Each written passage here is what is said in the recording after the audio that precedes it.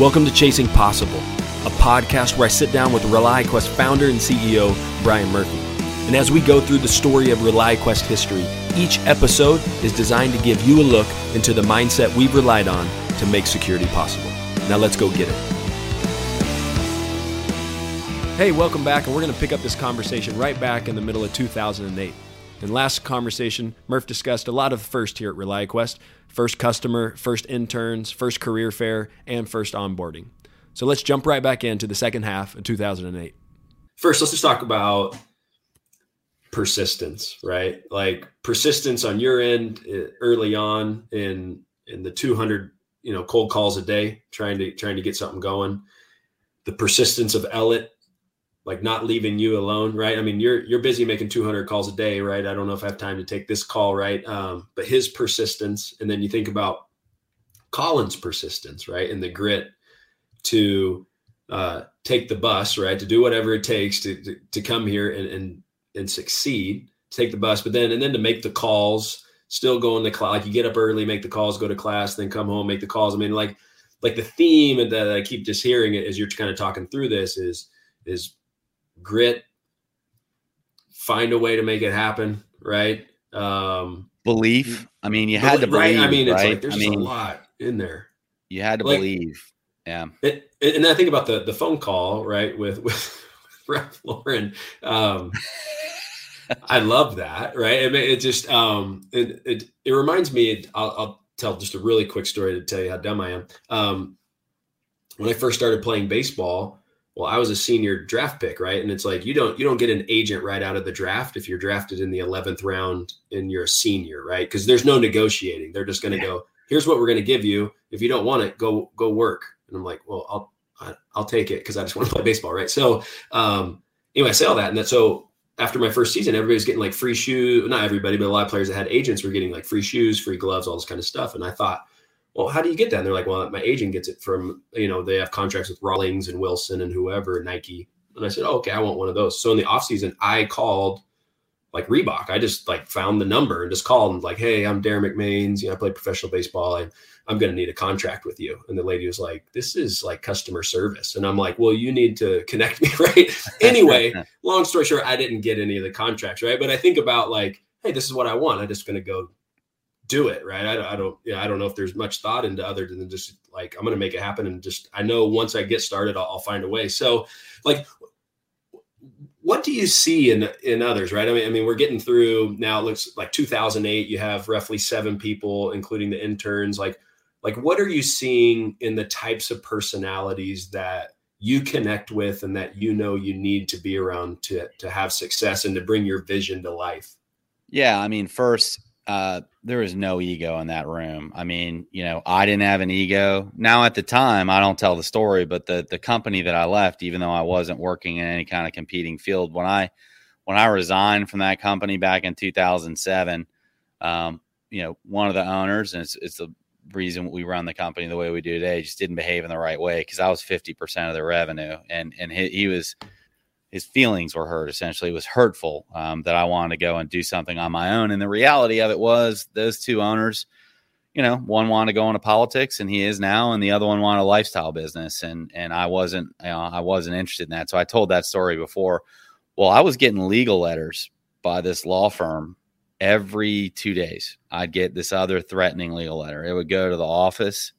It would go to Renee at the house, and it's pure intimidation. Had I known then what I know now, I've never been sued, knock on wood. We don't do anything like that. We've never sued anybody. But some people use it, and their whole goal was, let's distract this kid. He'll burn through all his money and maybe he'll come crawling back, or he'll have to go get another job. Right. And so while all this is happening and you're down on the phone 200 times a day, I'm having to go down the elevator and step out the front door and like talk to an attorney about how to respond to this letter. And so, you really had to compartmentalize because, those group of people, especially through the summer, you got 7 people in there smiling and dialing, and, they've got to see belief in you. You know what I mean? Yeah. And so it was a difficult time. And then I had to deal with the fact that Devin's now, approaching 3 years old. Renee is pregnant with Parker. So, Parker was born December 1st. So, back that up. She's already pregnant by the time we're into the summer. We had a room that we hadn't built out in our house. And so I had to figure out how to get that done. And then our insurance was really non-existent. Like, I offered people insurance from day one, but it was really narrow, slim, kind of small business insurance. And if anybody knows how that works, it's just not great. You don't have a lot of options. So there was just a big target on my back, right? I had to produce, I had to sell. And we really started a grind. Like, we sold this company, and it'll remain nameless. I think they're still in business, but there was really small publicly traded business. And when it was a publicly traded company, I'm kind of a geek, so I'll pull down their 10K and their 10Q and just make sure like they're a solvent business or whatever. You think that every publicly traded company is, and they're not. And this is one of those examples where this company was always running out of cash. So when you're doing progress billings and you're getting paid as a project goes on, we had sold this project. We had 4 consultants out there. As I said, I'm covering all that payroll. And so the way it would work is the mailbox was my friend.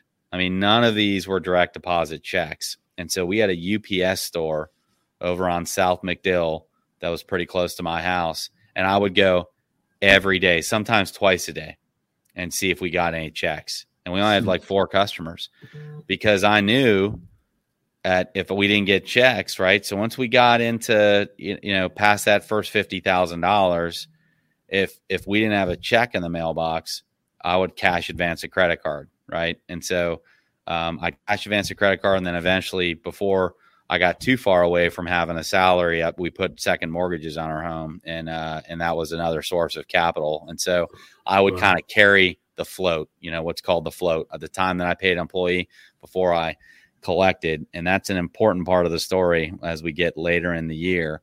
But this business, man, they would never pay us on time.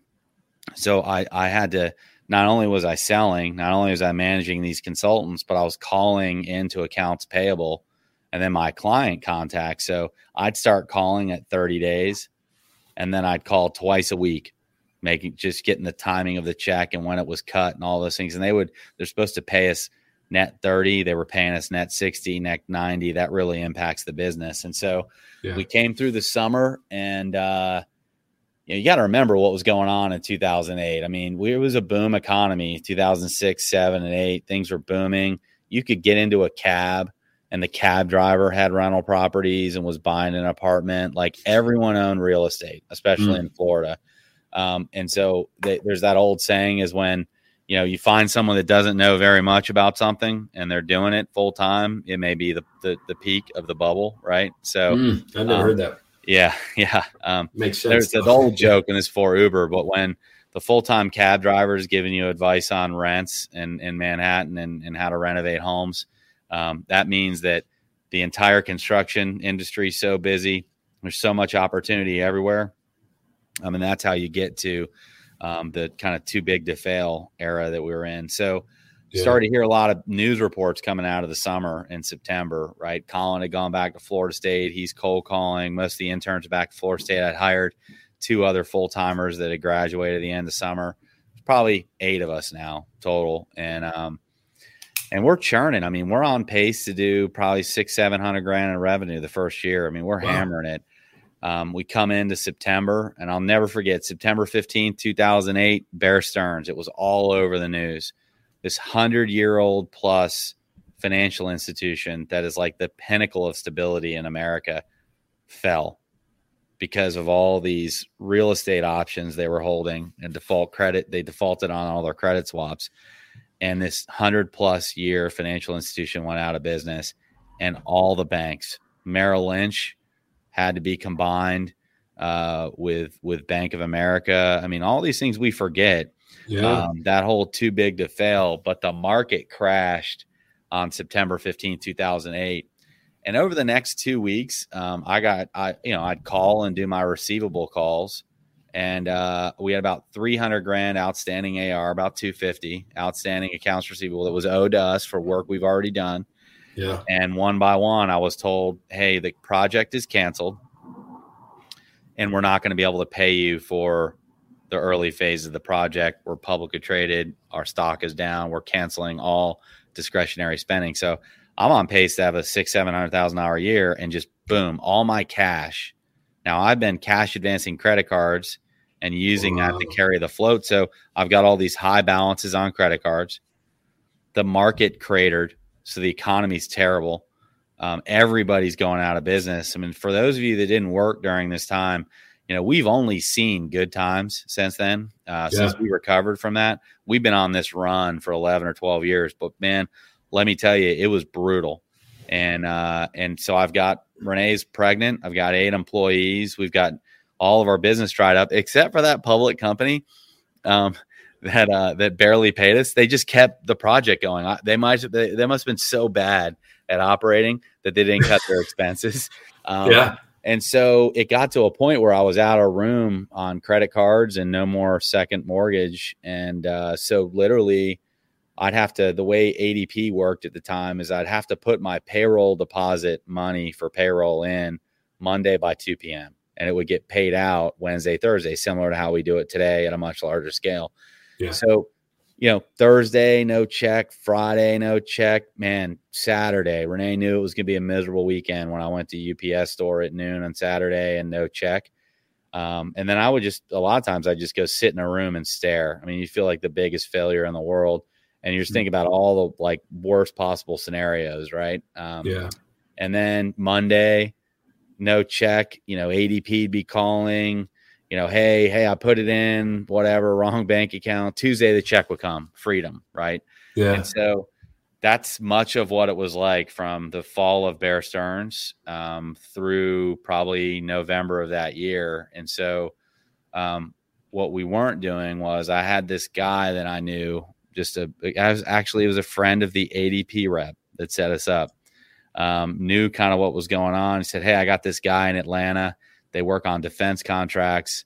Maybe you can help them. Do you know anything about that? Absolutely. Right. Again, I'd build scarecrows for farmers. And look, some people aren't going to like hearing that I'm like, yeah, absolutely. We can do that. When I didn't know anything about, clearances or anything about satellite engineering. And I know some listening are be like, oh, well, that's dishonest. And the one thing I'll say is every founder story has something like this. And I think, to me, I've always said there's a thin line between being full of shit and being an entrepreneur. And that thin line's execution, right? So if you know what you're willing to do, the order of how it happens, okay, well, I'm willing to do whatever it takes. And, Chris and I worked day and night to understand this. We built a team of people that would go help support satellite contracts and network engineering overseas. And we called the client.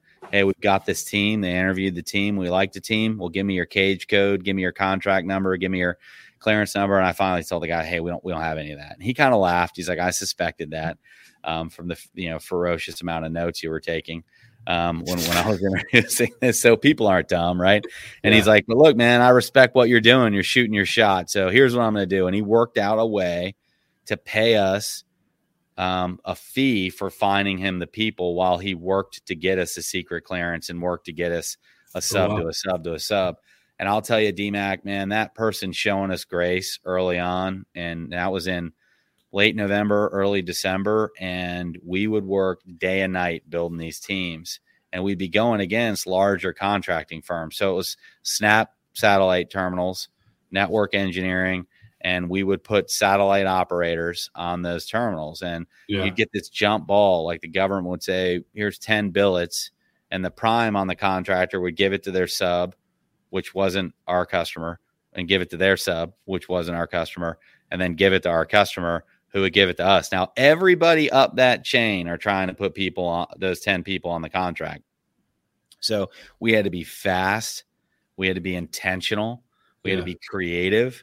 And, Elliot, myself, and a couple others, we just grind. I mean, we work nights, weekends, into the night, because a lot of times you're calling in to getting a hold of people on Facebook that are in Iraq already on another contract, and they're calling you on a sat phone or calling you on. So it's all hours of the night that you're working. And we got really, really good And around this time, Parker's born. So Parker's born December 1 of 2008. And, I married an amazing woman that just she's going through all this with me, right? I'm not the easiest person to be around because you're facing failure every day. Right. So I remember, it's a funny story. I told Ellett and a couple of the others, like, whatever you do, don't call me today. Like, Renee's being induced, Parker's going to be born. And that company that was hardly ever paying us, one of the consultants had a problem and was upset and didn't want to go to work that day. And so Ellett's power calling me. I mean, Renee's like starting labor. And I'm like, dude, I got to take this call. And I won't tell you what she yelled at me. And so I step out in the hallway, and now it's like, I'm so sorry, man. This guy isn't going to show up. He isn't going to do the job. I'm like, I got it. Hung up with Ellett. I called this guy, and he must have heard the panic in my voice. I was just like, you get your ass in that building. You smile and you bang on that keyboard, and I will call you later. I'm about 3 minutes from my son being born. And he's like, holy shit. I'm so sorry. I'm going, my bad. And it was, so he worked for us for a while. It was a pretty funny moment. And then I walked back in, and Parker was born. I was there for a couple hours with Renee and Parker, and then went back to the office. I mean, it was very 1950s, for different reasons. Cause right. We got a jump ball that morning, and I needed to be able to pay those medical bills, need to be able to pay those hospital bills. Right. And so, so that was 2008, man. And we went into, our second holiday party. Renee had Parker on December 1st, and it was the first time she was going to have an alcoholic beverage, the week before Christmas. And Ellett being Ellett, wanted to design the ReliaQuest shot. So it was ReliaQuest colors. And that was a long night for Renee after 9 months of being pregnant. And so, what we were doing, DMAC, through all of this is we were just forming a really tight bond of people that you could look next to you, and you knew they had your back. Like, they knew, I knew if Ellett was going to be calling me, it was real, and I had to take it. Right. I think there was a trust, but there was an energy. Like, we were beating giants in November and December on these contracts. Like, we were doing things that other people weren't willing to do. That's where that saying comes from. Like, they weren't willing to talk to somebody at 4:00 in the morning, and they weren't willing to reach out on Facebook and arrange an international calling thing. We'd send international calling cards and stuff out, like whatever it would take. And so, we ended our second year at about, our first full year at about 450 grand of revenue, or 400 grand of revenue, maybe 350. And we survived. Right. Yeah. I mean, I remember, because it was a financial credit crisis. I had a Chase credit card with $34,000 on it at 21% APR. I think just in credit cards, there's almost 200 grand. So I think we were at that point about 425 grand in total personal debt through 2.5 years of work and startup, which but things were really starting to hum. Coming through towards the end of 2008, they weren't humming, but we were breathing.